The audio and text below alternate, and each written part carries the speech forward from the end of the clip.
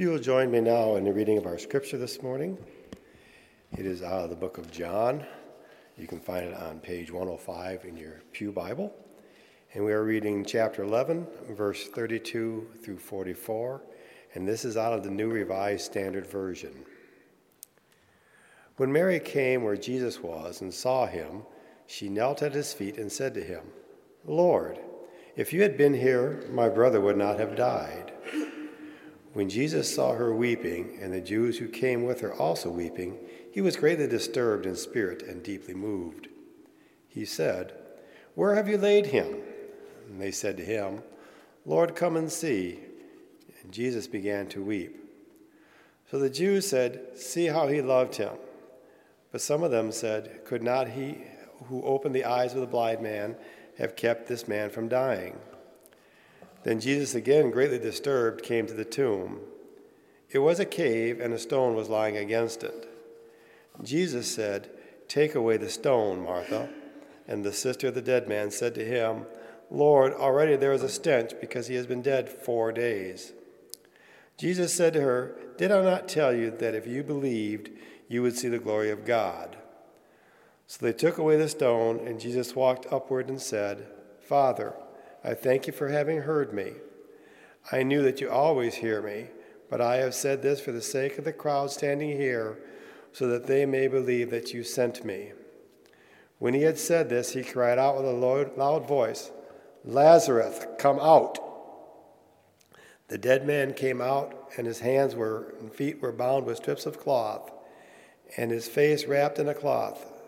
Jesus said to them, "Unbind him and let him go."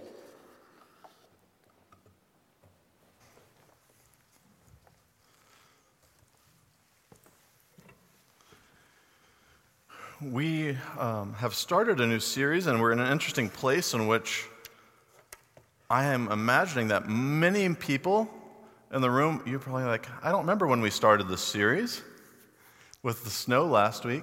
But one thing I want to plug is one of the great things of technology, that when we're traveling, when we're sick, when we're on the road, whatever it is, we post our sermons online each week, and there's an opportunity to, maybe you're like, I don't know what happened today. I don't remember checking in and really listening, and you want to revisit something, you can do that. If you're away, you can listen online.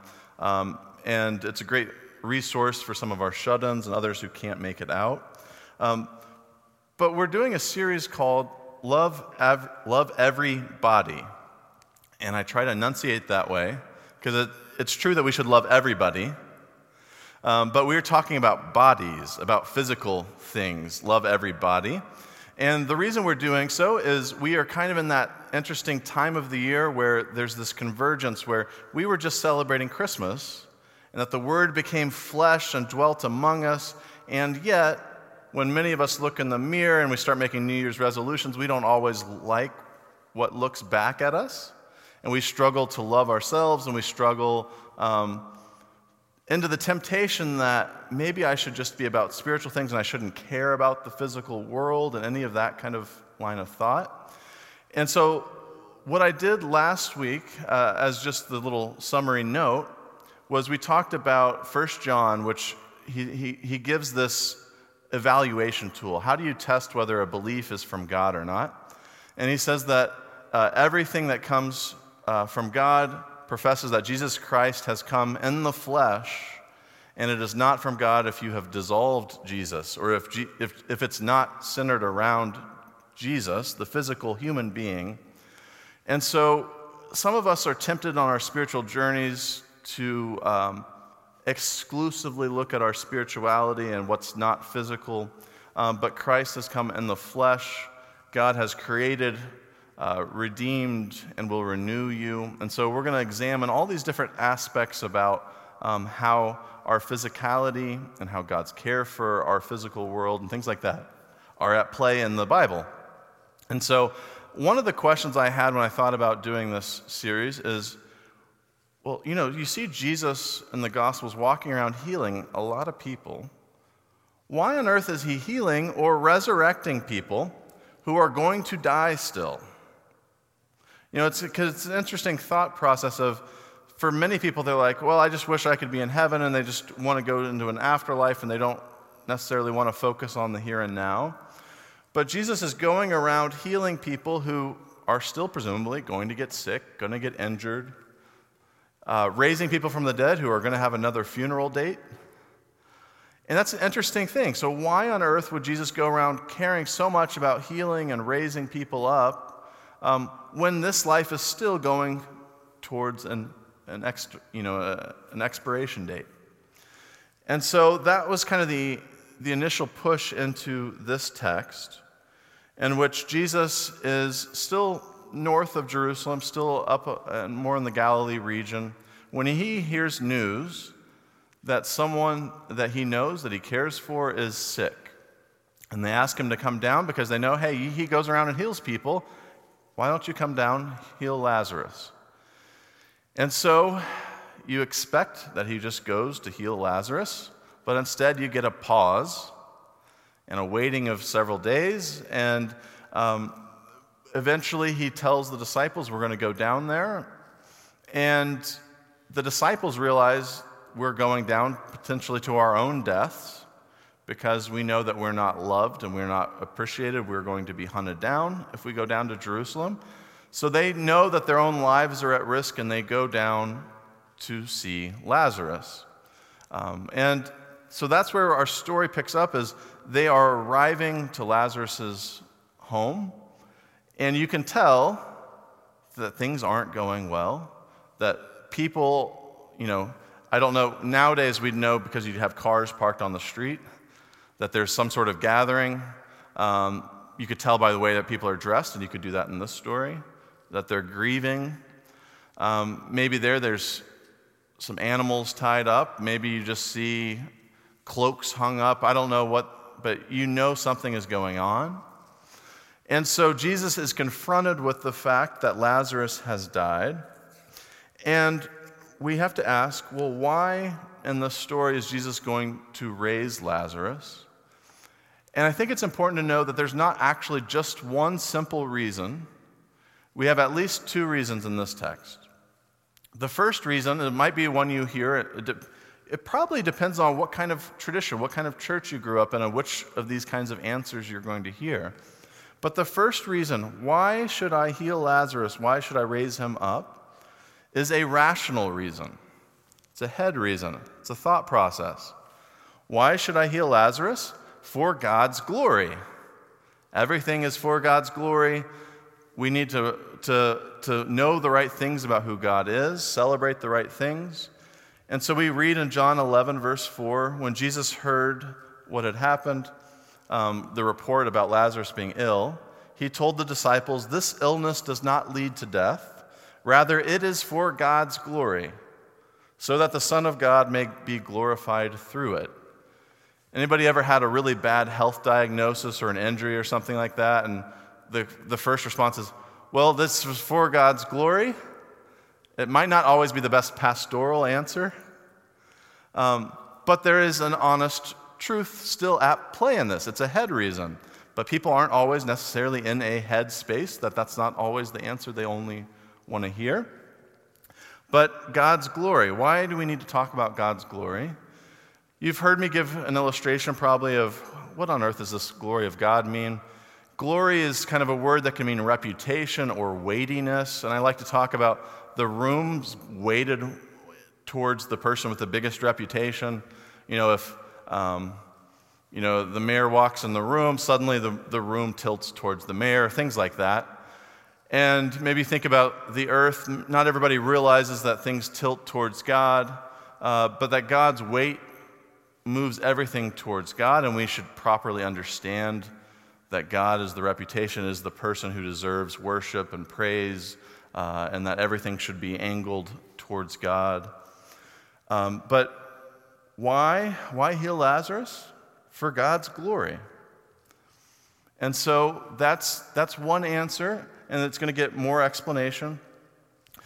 Jesus told them plainly, John 11:14, Lazarus is dead. For your sake I am glad I was not there, so that you may believe. Let us go to him. So glory is also attached to belief. I want you to recognize God's glory. I want you to believe in who God is. I want you to believe in what I am doing, when Jesus is talking. And so there's this whole focus on belief.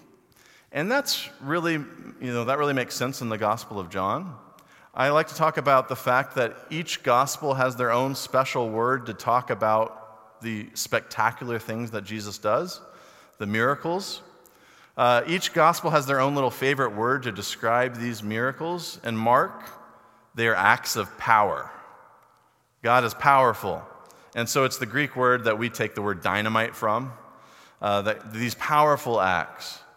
And in the Gospel of Matthew, it's these wondrous, these marvelous acts, this marveling at what is being done. And in Luke, he kind of goes through a couple words, but one of them is like the word that we get paradox from, that these unexpected, remarkable things. And in other places, he talks about these glorious things. But in the Gospel of John, why does Jesus do miracles? Why does he do a lot of what he does? For John, miracles are called signs. They are signs that point to something. They are signs that point to who he is, who God is, so that you might believe. And the Gospel of John in chapter 20 specifically says, hey, I wrote all of these things so that you would believe. I could have told you other stories, but these are written so that you might believe. And so it's not with any surprise that John wants to emphasize God's glory and that people might believe through this healing. And so in the conclusion, as we get further in the story, Jesus turns to Martha and he says, "Did I not tell you that if you believed, you would see the glory of God?" So then they take away the stone. And I love the drama of this story. I'm pausing in the middle of this verse here, but they take away the stone, and Jesus does one of the most interesting prayers in the Gospels. And he looks upward and he says, "Father, I thank you for having heard me.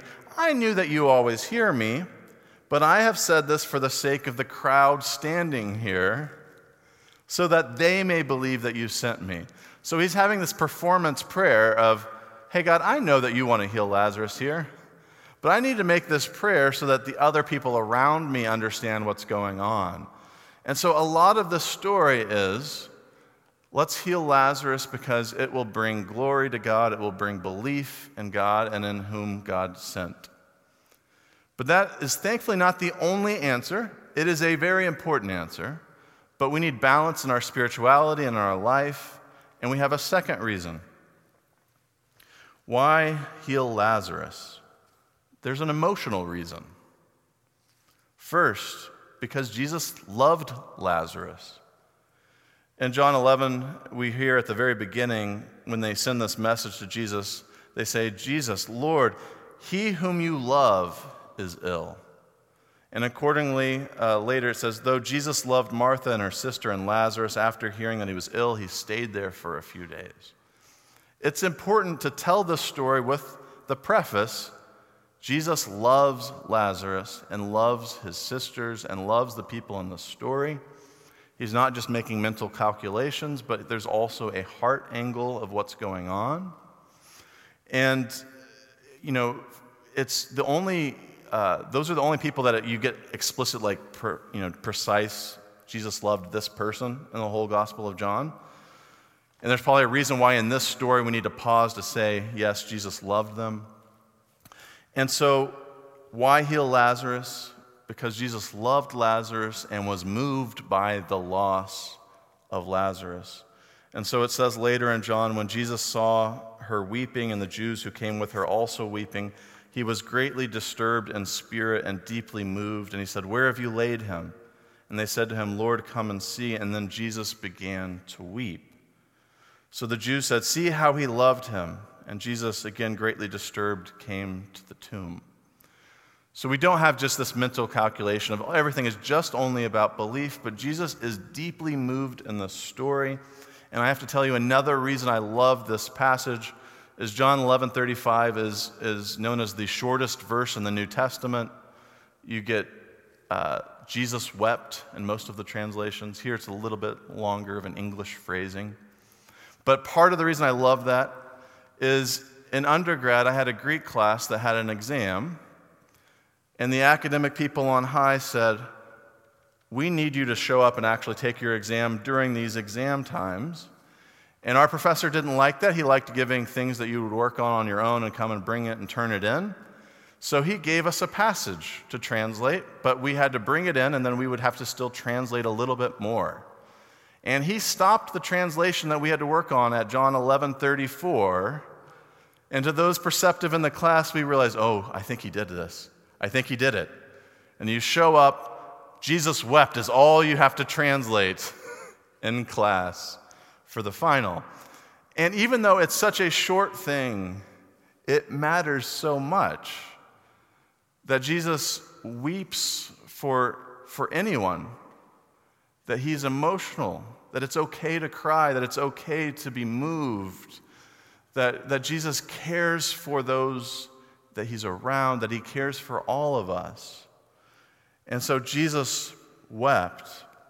And it reveals that God's not just this powerful God who doesn't have concern for the things that we're experiencing and just moves the pawn pieces around the board just because God can, but God also is emotionally connected to his creation. And that the God who heard the Israelites, who heard the cries of those suffering in Egypt and would come and rescue them, and that the God that heard the people throughout the book of Judges, every time they sin and they fall away, and then they cry out to God and God shows up, that here in this story, the people are crying out in their loss, and Jesus is moved and goes to bring Lazarus from the dead. And so I don't think it makes sense to talk about why does Jesus heal, why does Jesus resurrect people without saying both of those things. That it's both a head reason and a heart reason, and you need both. That we kind of are faulty when we only think about one or the other.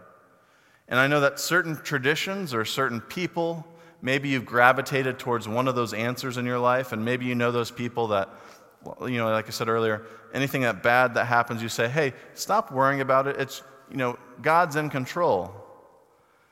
And certain people that really matters. They want to know God's in control. And certain people are like, how dare you just throw that around at me when I'm in pain? But there are other people who came from traditions that don't value as much on the head side or the intellectual side. And they're like, hey, everything should just be spontaneous. Don't think about these things. Don't think too much. Be a heart person. Both trajectories are missing something when they're done alone. We need both the head and the heart. And so God created us having both those things. And both of those things are actually a part of our physical things. Those aren't just spiritual things about us, but our bodies are a part of why we think and why we feel. And we sometimes forget that. And I think part of the reason we forget that is we've come from a Western tradition that has focused on the fact that you are thinking people, and we've downplayed our physical selves. And you think back to Descartes, how do I know I exist? I think, therefore I am. We think that that's what matters, that we are thinking things, and that's abstract. But we have learned so much more that our thinking is tied up to our bodies, to our physical brains, that our brains physically change over time and we think differently as our brains change. And in my studies, I did a lot of studies on metaphors and how different parts of your brain are having to be connected through these kind of analogies, and that you're making certain new neural pathways as you connect different ideas and concepts together. And your brain is continually reshaping how it understands things. But we all know that our brain is physical, and we sometimes forget that it's a part of our physical being. Everyone who's experienced trauma as a child knows that their brain has developed in ways that it might not have otherwise. Our brains are physical things that we experience. Everyone who's experienced trauma and pain and brain bleeding and all of those things has known, oh yeah, my thinking is tied to this physical body that God has created. And while that one's probably harder for us to remember, that yeah, God made me a physical person that also thinks through my brain, Our emotions are also physically tied. There's a reason why you have those butterflies in your stomach, and you get nervous and you get anxious and your body starts not feeling quite right. And your nervous system that goes from that brain part to your stomach, we experience both our thinking and our feeling through this body that was created by God. And we need both of those things. There's a reason we have both of those systems. And so we need a balance that appreciates the fact that we are both thinking and feeling people. And so when faced with the decision, do I heal Lazarus or not, Jesus has both things in mind, both the thinking and the feeling when he decides to cry out with a loud voice, "Lazarus, come out!" And the dead man came out. I love that phrasing. The dead man came out, his hands and feet bound with strips of cloth and his face wrapped in cloth. I'm not sure if you're supposed to imagine him hopping out when he's bound, but here's the dead man out. And Jesus said to them, "Unbind him and let him go." Jesus chooses to bring life to those who are dead. Both Lazarus and everyone else in the scene, all humanity, Jesus chooses life for all. And there's a goodness to life now. Like, if there wasn't a goodness to life now, then this is just a painful, terrible thing to do to somebody. Because, you talk about, well, they're in glory now. If that's all that matters, man, that's not fair. Why'd you have to bring Lazarus back? But there is a value to our present life and to our present experiences, and living those experiences matter too. It's not just about the future. And Lazarus is raised to life now. But not everybody operates out of that healthy balance. And you might have heard this story, you might not have heard what happens later in John, but in the next chapter, Jesus' religious opponents aren't exactly glad that Lazarus has been raised from the dead in the story. And so they hear about it, and it says when they learned that Lazarus and Jesus were there, they came out not only because Jesus, but they also wanted to see Lazarus whom he had raised from the dead, and so the chief priests planned to put Lazarus to death as well. So John's kind of entry into Jerusalem when Jesus shows up, they want to kill Jesus, but they also want to kill Lazarus, since it was on account of him that many of the Jews were deserting and were believing in Jesus. And so, purely out of calculation about thoughts of who believes what, other people show up in the story to harm, to kill, to end life, instead of Jesus who shows up to bring life. And so, anytime, whether it's the people in the story or anytime that we do it, when we don't properly live out both our thinking and our feeling selves, we can be tempted to cause harm, to cause pain, to hurt. And that's when we, I want to say, are playing God, but we're actually playing anti-God when we do those things. That the people in the story that want to cause harm, they're wanting to impose their power to hurt people. But I want to close with an image for you. How do we do this brain and heart thing?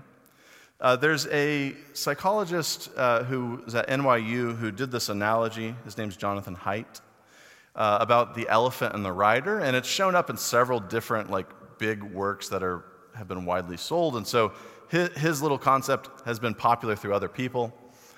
But he talks about an elephant and a rider. And you think about, if you just imagine a giant elephant in this room and a rider, the elephant is what looks imposing and powerful. And how on earth is this rider going to guide an elephant anywhere? Why does the elephant care about what the rider wants to do?